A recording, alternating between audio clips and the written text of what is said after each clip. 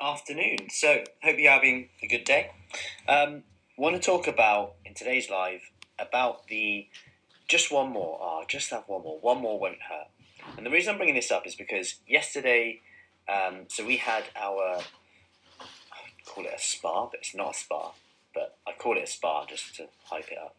It's basically where we have a morning for the ladies on the program with yoga, meditation, workouts of me, so a bit outside, a bit inside, meditations with Caroline, it was from Calm Quiet Space, and then Katie, who does the yoga and stretching, and kind of self-care time for them, time for us. And we were there, and halfway through we had coffee and some little bites, I should say, high in protein, of course, but we had them, and as we were about to go into the meditation, I was just tidying up on the side. I was just putting some of the little bites away, and as I went to put the lid on them, I could feel my hand just want to go straight in. Literally, my hand just wanted to go and take one and eat one. But given I was being watched by, like 25 ladies at the time, I thought, you know what, I better put the lid on and put it back. And the reason I'm bringing this up is during the meditation, we didn't just do one meditation, it was on and off, and we were discussing about it before.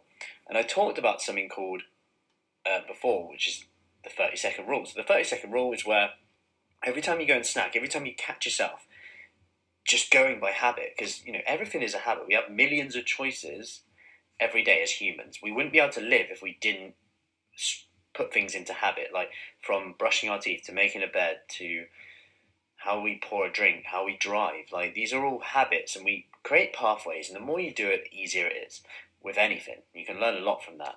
But just like the more you get good at picking, if you like, the more you're likely to do it. The more often you do it, the more you're likely to do it again, because your body likes that. Your body kind of goes straight for that. Now, so something I say is to sit down and actually just stare at the food for 30 seconds or a minute.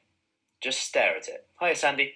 So just stare at it for 30 seconds and then decide whether you want it or not. Give yourself permission to have it, but just consider whether you really want it or not, just to create that stopgap. Now, if you want to take this one step further, and I'm doing this video now because I was just in the middle of replying to someone, and we're doing it at the moment, and it seems to be working well. So they have basically like a jar. So say like you get a jar like this, and let's say I had an empty one next to it. Got a glass here.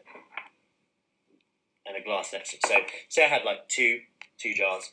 Every time I did it, every time I did the 30 seconds and then snacked, I would just put one of them into there. So I can start to visibly see every time I snack and when I don't.